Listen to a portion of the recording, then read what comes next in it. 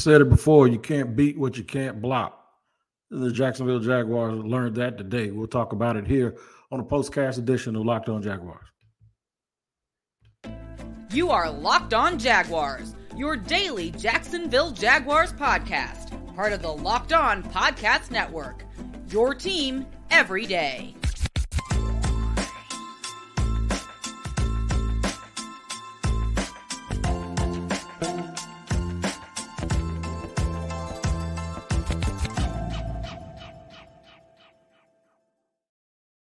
What up, everybody? Welcome to another edition of Locked On Jaguars. This is the POSTCAST edition. I am the host of the Locked On Jaguars podcast, Tony Wiggins.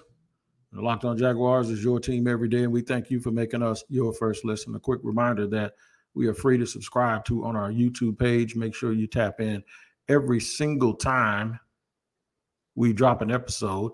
And the way that you can do that is to like, subscribe, and make sure you hit the bell to get notifications anytime we drop an episode. Wherever you get your podcast, if you listen to audio podcasts, check in there too to make sure you don't miss an episode. Shout out to the everydayers. Not a good day, but I'm glad you joined us here on the POSTCAST edition. All right, so we talk about not missing an episode and missing opportunities, right? And that's exactly what happened with the Jacksonville Jaguars today, because if I told you they would hold the Chiefs to 17 points, if I told you the Chiefs would commit 3 turnovers, if I told you the Chiefs would muff a punt inside of their own 5-yard line, and they would be penalized 12 times to the Jaguars 4, and the Chiefs would almost have 94 yards. They would have 94 yards in penalties. You would have came away saying that the Jacksonville Jaguars won the game. And there was a chance that they could have won it at the end had they scored a touchdown and gotten a 2-point conversion, or scored a touchdown or taken a field goal and then gotten the ball back for a game-winning drive. So it was kind of shaping up for it to be one of those ugly games that they didn't deserve to win, but then they still won it against a good team anyway. It was shaping up for that to really happen, but it never did. It never got material. It never materialized. They lost this game in the trenches on offense. They couldn't block people, and I think it started to affect the play calling. There are a lot of people right now calling for Press Taylor to be removed already as the play caller. Look, I'm not smart enough to know whether or not him and Doug are doing what they have always done, which is talk their way through it and come up with a best plan. This guy's been Doug's right-hand man for 10 years, and they probably know each other. And I would leave it up to Doug Peterson to determine that, whether or not the guy's not calling the game. But I remind everybody, Doug Peterson has on a headset. I said this last week, it's not like they put Press Taylor on a hot air balloon and sent him up there by himself, and he has to call plays with no connection to Doug Peterson. Doug Peterson's standing there. He's responsible. He's the head coach. He is standing there watching this happen. So sometimes with a play calling, y'all have to understand that maybe they know something that we don't. And the thing that they could know is they probably knew they couldn't block anybody. We knew Chris Jones was going to be a problem. Everybody knew that. The dude's a first ballot Hall of Famer and probably the number 1 D tackle in the league right now. All right. We didn't sit here and say George Karlaftis, who was picked at the end of the first round last year when we picked Trayvon number 1, that Karlaftis was going to be the second year player that was going to be out there getting 2 sacks.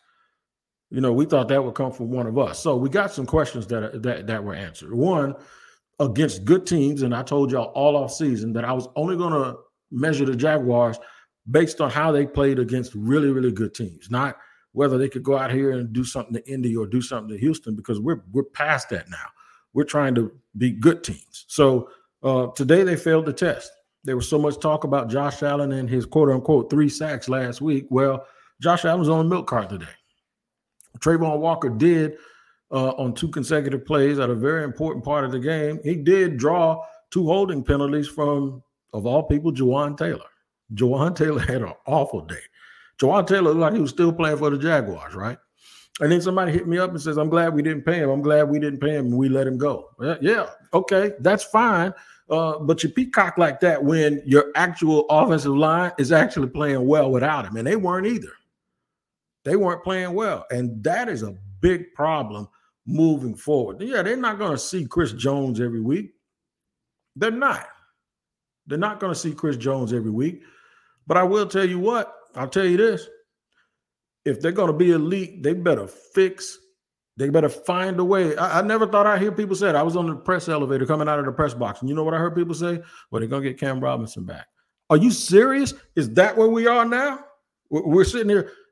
Everybody wanted to run Cam out of here. So we're sitting here and we're hoping that Cam, somebody just sitting right here on the live. Scott Swayze says free Cam Robinson. Okay. Cam Robinson had to stop doing stuff that you ain't supposed to do in order to be here.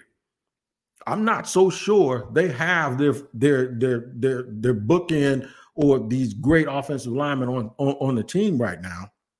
I'm not sure that they have the guys that's going to take them to the Super Bowl.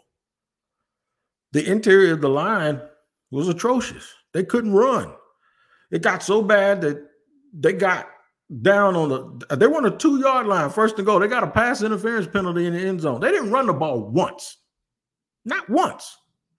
And they kept trying to outflank them and trying to go outside. The Chiefs are too fast for that. They ain't letting you get outside on them. They're not letting you get outside. They stunk offensively today. And that includes 16. We got to be honest. Tyler Pearson says that Trevor Lawrence is overrated. I wouldn't go that far with it.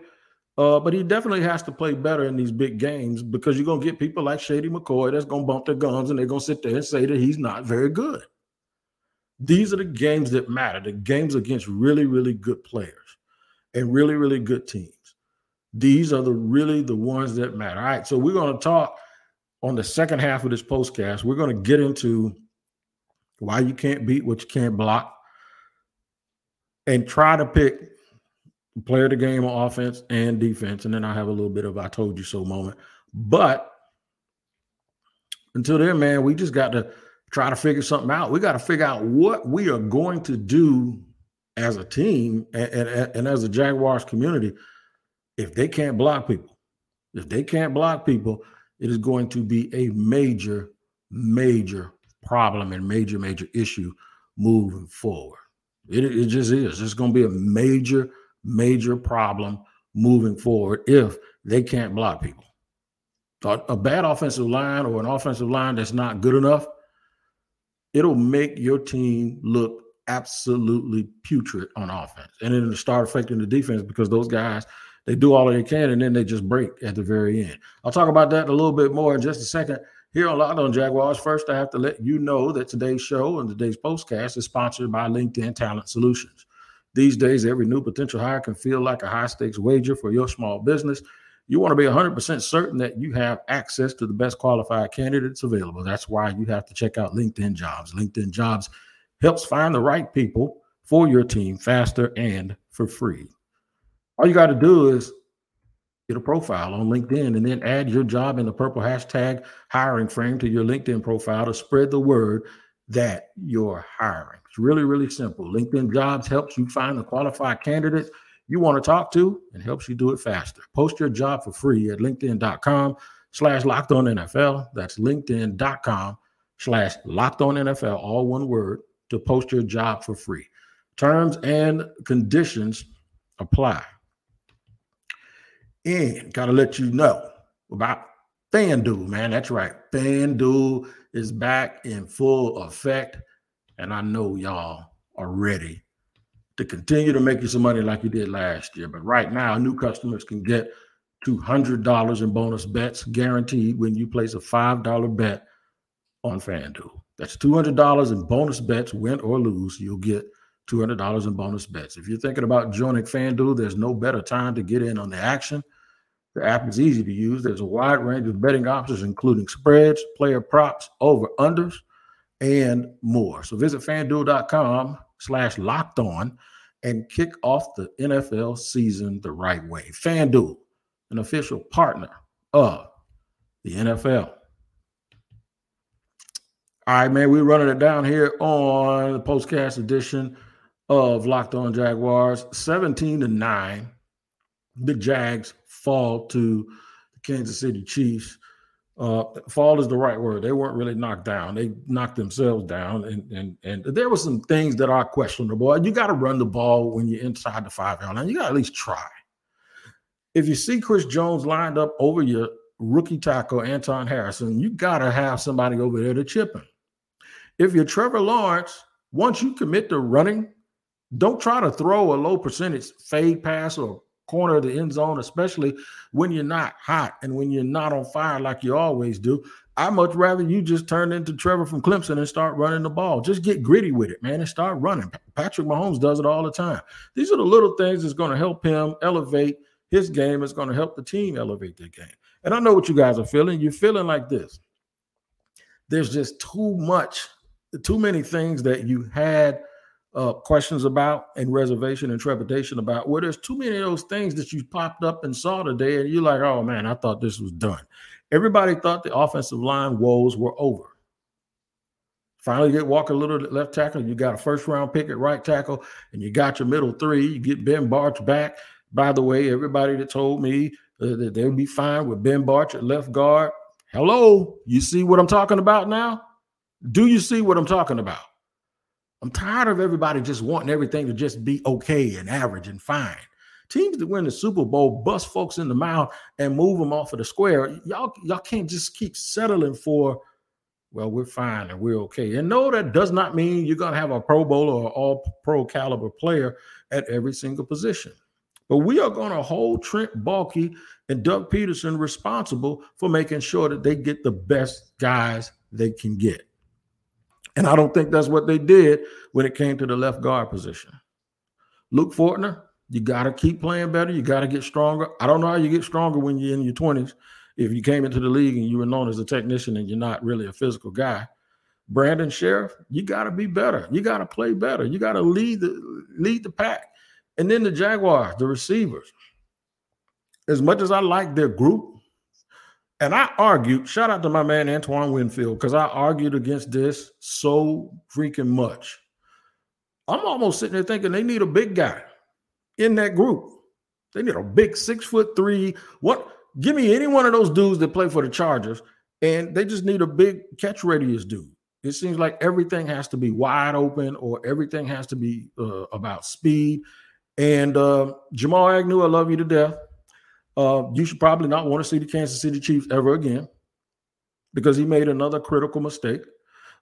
Trey Herndon, who I've often said was as average as the day is long, missed a tackle that would have gotten the Chiefs off the field, and the Jaguars probably would have gone into halftime with a 3-0 lead.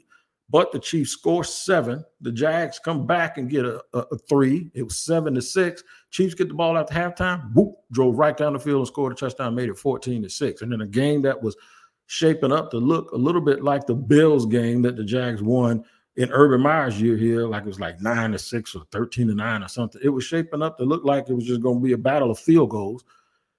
And everybody was going to tell me, well, the offense stunk. The defense did its job. Sure, the defense did its job and the offense stunk. But the bottom line is when you get into these games, they're going to look like games that are going to go down to the wire as a low-scoring game. The first team that makes a mistake usually loses. And the Jaguars self-destructed. They could have been. They were on the positive side of the 50-yard line, looking like they were ready to go. And once again, they're throwing the ball sideways, and it was a lateral. It's amazing to me that they continue to do this kind of stuff. And I know everybody was feeling so good about the team. There's no reason Doug Peterson did come out. I did hear a little bit of the press conference as I was driving home, and Doug Peterson says no need to hit the panic button. Well, you shouldn't want to hit the panic button. It's not about panicking. What it's about is reality. It's about holding the mirror up to yourself. And what it is they're still not physical enough against these top teams. In the 96-degree heat, they should have been the team pushing this other. It kills me that everybody sits there and thinks that just because they practice in the heat all the time, that means they're just going to automatically wear everybody out and people are going to get tired. You still have to be better than them, and the Jaguars aren't. The pass rush. We talked about the pass rush. It still ain't right. Still ain't right. Kayvon Chason did get a sack, and I'm going to mention that today because we have been waiting to mention that, and we've only mentioned it 4 times in 4 years. So there you go. Kayvon Chason did get a sack. Didn't know how to bring him down, but he got there and held on for dear life till somebody else came and helped him, and they got him held down. Juwan Taylor, I thought he was still playing for the Jaguars today. He had 5 penalties. 3 of them were false starts, right? He even got temporarily pulled onto the sideline. Hey, man, I still would have wished he was on our side because he never got called for that. I mean, I wonder if Doug Peterson said something to the official about him jumping like that. I really, really wonder if that's what happened. Can't beat what you can't block. Unless they improve, unless they figure out how to scheme up or do something, maybe go with two tight end sets. But now when you go to 2 tight end sets, that means if Evan Ingram is one of them, he's a pass catcher. Everybody knows he ain't no inline blocker. So you may get a little bit of help from going to 2 tight ends because that 1 tight end will help on either side. But you can't help on both sides with one guy.